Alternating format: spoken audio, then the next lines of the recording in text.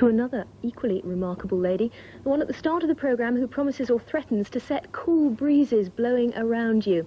Her name is Mataji Nirmala Devi. She trained as a doctor in India and she's now married to a senior diplomat at the United Nations. She lives in London, but this week she's holding a series of public meetings to publicise her teachings. She believes that we all have a form of spiritual energy called Kundalini at the base of our spines, which can be awakened and sent flowing through the body. So I took my shoes off and went to meet her in Northampton this morning. You are a person who is more active outside, to think too much, work too much. Think too much? Nobody's ever said that to me before. Right. And you work too much physically, run about, and you're more working outside. And left side is the emotional side, so less time for emotional life. Right? That's what is the imbalance in you is. Now, for this, we have to first give you a balance. Right?